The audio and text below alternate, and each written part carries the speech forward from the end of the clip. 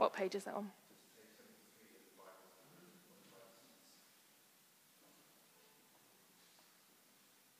So it's Exodus chapter 16, verses 2 to 15.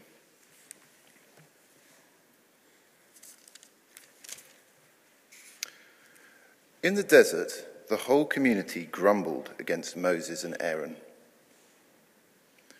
The Israelites said to them, "If only we had died by the Lord's hand in Egypt. There we sat around, pots of meat and ale, all the food we wanted. But you have brought us out into this desert to starve this entire assembly to death." Then the Lord said to Moses, "I will rain down bread from heaven for you. The people are to go out each day and gather enough for that day. In this way I will test them and see whether they will follow my instructions. On the 6th day they are to prepare what they bring in, and that is to be twice as much as they gather on the other days." So Moses and Aaron said to all the Israelites, "In the evening you will know that it was the Lord who brought you out of Egypt, and in the morning you will see the glory of the Lord, because he has heard your grumbling against him. Who are we that we should grumble against us? Who are we that you should grumble against us?" Moses also said, "You will know that it was the Lord when he gives you meat to eat in the evening and all the bread you want in the morning, because he has heard your grumbling against him." Who are we? You are not grumbling against us, but against the Lord. Then Moses told Aaron, "Say to the entire Israelite community, 'Come before the Lord, for he has heard your grumbling.'"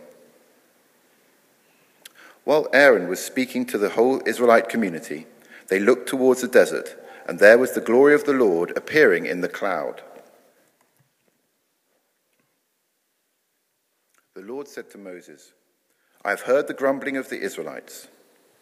Tell them, at twilight you will eat meat, and in the morning you will be filled with bread. Then you will know that I am the Lord your God." That evening quail came and covered the camp, and in the morning there was a layer of dew around the camp. When the dew was gone, thin flakes like frost on the ground appeared on the desert floor.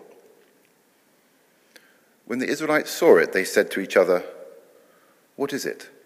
For they did not know what it was. Moses said to them, "It is the bread the Lord has given you to eat." This is the word of the Lord. Thanks be to God.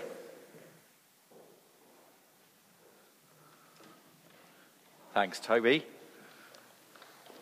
Let me just pray for us. Father God, we thank you so much today for Elliot's baptism, and I pray that you would help us as we think about this story of the Israelites in the wilderness, that you would help us to think about our own lives, that we would learn what it means to follow you, to trust you, even in difficult and testing situations. So Lord, come by your Holy Spirit and speak to us, we pray. In Jesus' name, amen.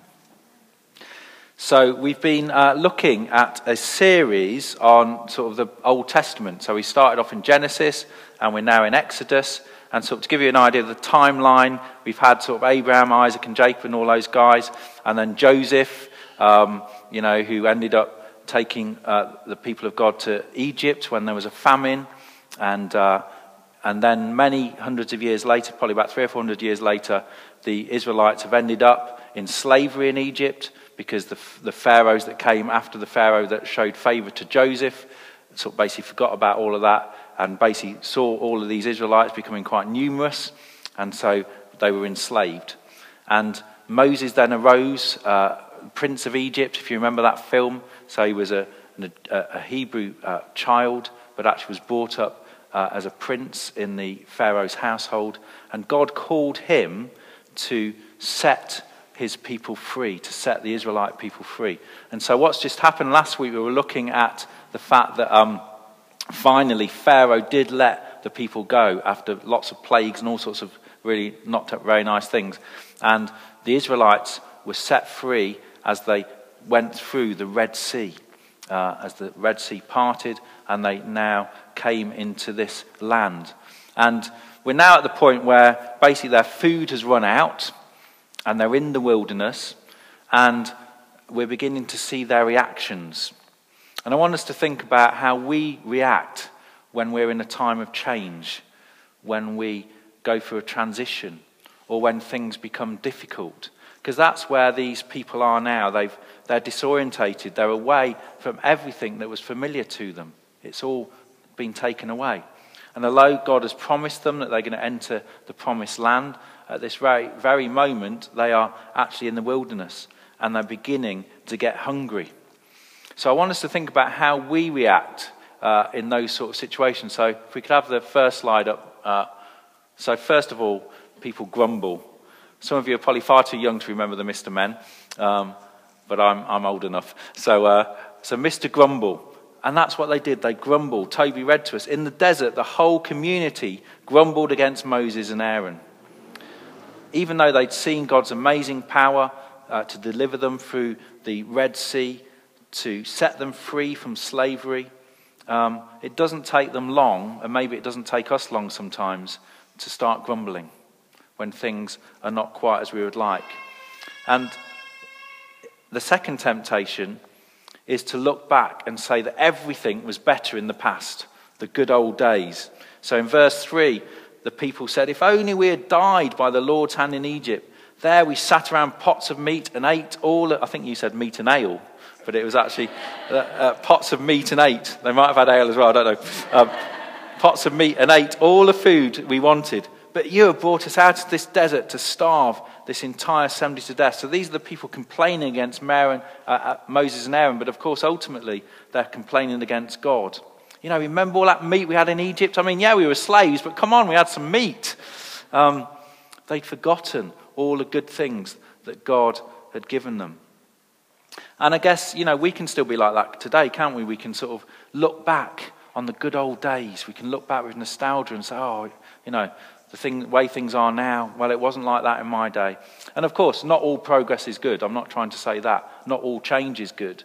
But there is a tendency amongst some of us to just look back and assume that everything in the past was good.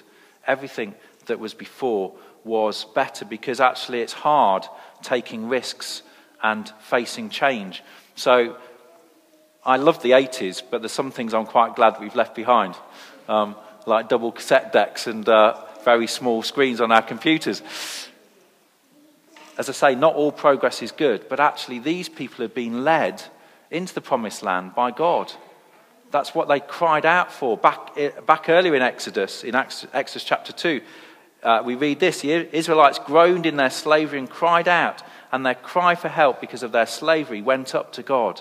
So in other words, God had heard their cry, he'd answered their cry, he'd in miraculous ways set them free from slavery in Egypt. And then just a few days later, a couple of weeks later, they're saying, oh, if only we were back in Egypt, you know, at least we had stuff to eat there. Oh, you know, I'm not sure I like this. So even though what was familiar to them was not great, slavery, it was very easy. It's very tempting sometimes, isn't it, to go back and think we'd prefer something safe and secure, even though it might not have been that great. So again, that's another temptation. The first temptation is to grumble. The second temptation is to look back and sort of say, oh, it was way better in the past. And then the third temptation is to be a bit pessimistic, to sort of resist change and to say, oh, actually, it's just much easier not to change. There isn't a character called Mr. Pessimist, by the way. I just made that up. You can probably tell by the fact it's gone a bit long.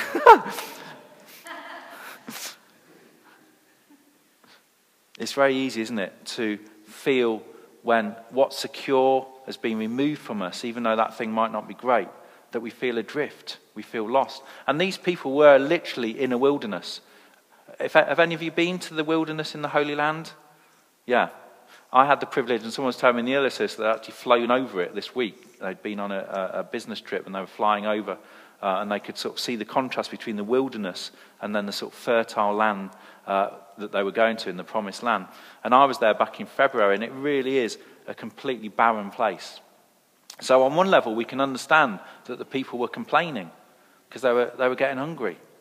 But what they had forgotten is that they were people of promise, that God had called them into this place, and that therefore he would provide. And he did provide. He provided them with this mysterious stuff called manna. Do you know what manna actually means? It means, what is it? It actually means, what is it? Which I think is awesome. So he provided this substance, this strange substance called manna, and then quail in the evening. And again, quail is a pretty naturally occurring thing in that part of the world. Sort of loads of them end up, they're so tired from flying, they sort of end up flying really low, and they can be very easily captured. But the manna is definitely miraculous. It's something that God provided for them and continued to provide for them for 40 years. Now, the crazy thing is, do you know how long it would have actually taken them to go from Egypt to the Promised Land if they had just gone straight there? 10 days. And that's probably when their food started running out. They probably had enough food for 10 days. But because they were disobedient to God, because they were rebelling, they just ended up in the wilderness for 40 years. And Moses didn't even get there. He didn't even get to the Promised Land. And you know, for some of us, we can find ourselves in the wilderness. And we can find ourselves in the wilderness for all sorts of reasons. It can be things that we choose to do. So we maybe change job or move. And suddenly we've left everything behind that was familiar to us, and it feels like a desert place, it feels like a wilderness. Sometimes things can happen to us that we don't ask for, like bereavement, or like a loss of a job, or retirement, or even having children can come like a complete, shock to the system. Changes in life can make us feel lost, and we can be tempted to grumble. We can be tempted to look back and say, oh, I wish it was like it was. Or we can be tempted to say, resist change and become one of those cynical and pessimistic people. And all of those characteristics were here amongst the Israelites. Yes, new situations are scary. Change is scary. It can be disorientating. But the question is how we deal with it. How do we deal with it?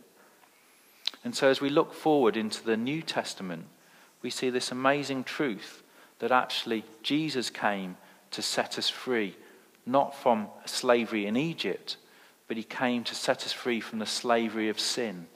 Now, that's slavery of sin. What on earth does that mean? It's one of those sort of phrases that doesn't really get used a lot these days, and particularly the word sin. And when we were talking about the baptism, actually, we were talking about Elliot's baptism, I always use the sort of illustration that sin, the way to think about sin is it's basically got I in the middle. And I've said this several times before, but it's the easiest way I can think of sin and of explaining it. That sin is when the world revolves around us, revolves around our needs and what I want, and stuff everyone else, basically. Whereas actually what we're called to as people who follow Jesus is to have Jesus at the centre of our lives. So sin is basically anything. It's not necessarily all the really bad stuff. It's not necessarily the really obvious stuff like lying or stealing or whatever. It's those very subtle things that often take us away from God. And actually that can often be just that grumbling and that discontent and that, I wish it was like it used to be. Why has God done this to me? And complaining about where we are. Rather than seeing where we are as an opportunity for God to change us and to use us and to transform us. What God was trying to do with his people in the wilderness was to make them his people. People who were obedient to him, people who wanted to follow him, people who put their trust in him. Jesus actually called himself the true bread of heaven. Jesus came to fulfill many of the promises that were given, or all of the promises that were given in the Old Testament. He came to fulfill them within himself. And in baptism we have this amazing symbol, don't we, of baptism, of death and resurrection, of cleansing, of new life. The children were brilliant, weren't they, in knowing what water was about. I didn't brief any of them, honest. That thing about cleansing, about new life, about quenching our thirst. And Jesus came to do all of those things. And just like those people in the desert, Jesus calls us to trust him, to recognize that he has set us free from the slavery of sin, if only we put our trust in him and allow him to be our Lord and be our Saviour, as we said in the promises a bit earlier. I'm just going to read to you some words of Jesus from John's gospel. So he was, as usual, in conversation with the religious leaders. The religious leaders were always trying to trip Jesus up because he basically didn't conform. He didn't conform to their expectations of what a rabbi, what a religious teacher should be like. He confounded them, to be honest. And so they're saying to Jesus, our ancestors ate the manna. They've got it up there. Our ancestors ate the manna in the wilderness, as it is written. He gave them bread from heaven to eat. Jesus said to them, very truly I tell you, it is not Moses who has given you the bread from heaven, but it is my Father who gives you the true bread from heaven. For the bread of God is the bread that comes down from heaven and gives life to the world. Sir, they said, always give us this bread. Then Jesus declared, I am the bread. Whoever comes to me will never go hungry. Whoever believes in me will never be thirsty. So Jesus is the true bread for heaven, and he's the one who can satisfy those deepest hungers. Yes, there are people who literally do need to pray for their daily bread, who are hungry in difficult situations. But actually for most of us, it's about what is actually the purpose of our lives. Who are we living our lives for? What are we living our lives for? And I believe that Jesus can satisfy the deepest parts, the deepest hungers and thirsts of our soul. All of us have that sense of wanting life to have meaning and purpose. And I believe that Jesus can ultimately give that sense of purpose.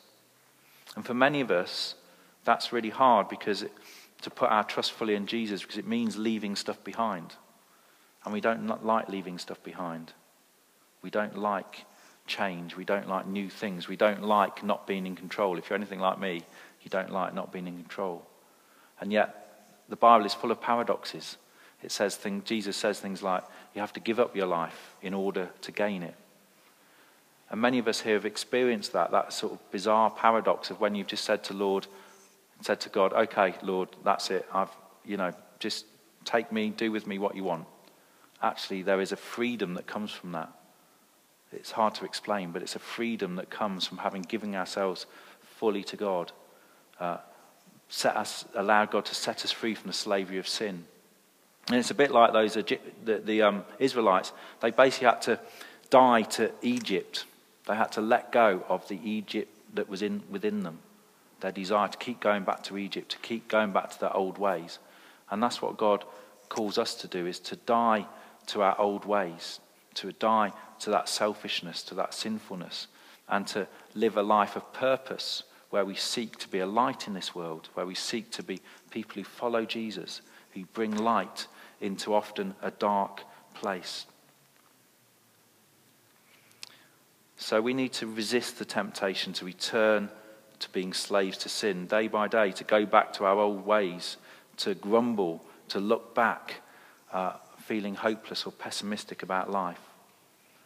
So as we celebrate Elliot's baptism today, it's a chance for all of us to thank God for the gift of life that he's given to us, and to ask ourselves a couple of questions. Firstly, who or what do we put our trust in? Who or what do we put our trust in? And who or what really nourishes us deep down in our soul? What are those things that feed us, that nourish us? And there's all sorts of good things that can feed us and nourish us, whether it be music or whether it be family or whatever it might be. But ultimately, it is Jesus who we need to look to be the one who feeds us, who gives us a purpose in life. A bit earlier on, Paddy and Lisa and Walter and Kerry promised these things, to repent, and we all did as we stood with them, to repent of the sins that separate us from God and neighbour, to turn to Christ as Saviour, to submit to Christ as Lord, and to come to Christ the way, the truth and the life. And they are really hard promises to make, but we don't make them on our own. We make them with one another. We make them with God's help. And when we fail, because we will, when we fail to keep those promises, when we sort of go our own way, actually we can turn back to Christ, because he is a God of mercy, he is a God of peace, he is a God who provides for us, who loves us, who wants us to just say, yes, Lord, would you nourish me? Would you feed me? Would you give me this life that is beyond measure? Would you lead me into that promised land? Actually, we can begin to live that full life here and now, not just to wait till when we die, but actually to have a life that's characterized an eternal life now for the time to come. And I was just thinking, as we sang earlier to the river, those words, he is calling, he is waiting. Jesus longs to meet you there. And Jesus just waits. He's very patient. All of us. He waits for us to just follow him, to be with him.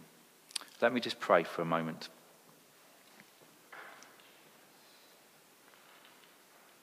Father God, we confess that at times we are stubborn like the people of Israel. We grumble.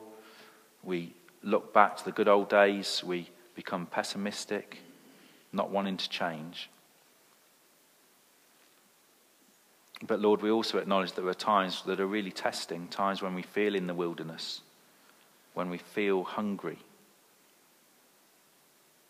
And so, Lord Jesus, I pray wherever we are today, whether we're in a place of wilderness, whether we're experiencing testing and difficulty, whether we're feeling unsatisfied, Lord Jesus, would you show us what it means to put our trust in you? Thank you, Lord Jesus, that you set us free from those things that hold us back, from those things that separate us from God and neighbour. So, Lord Jesus, would we know your freedom today? We ask this in Jesus' name. Amen.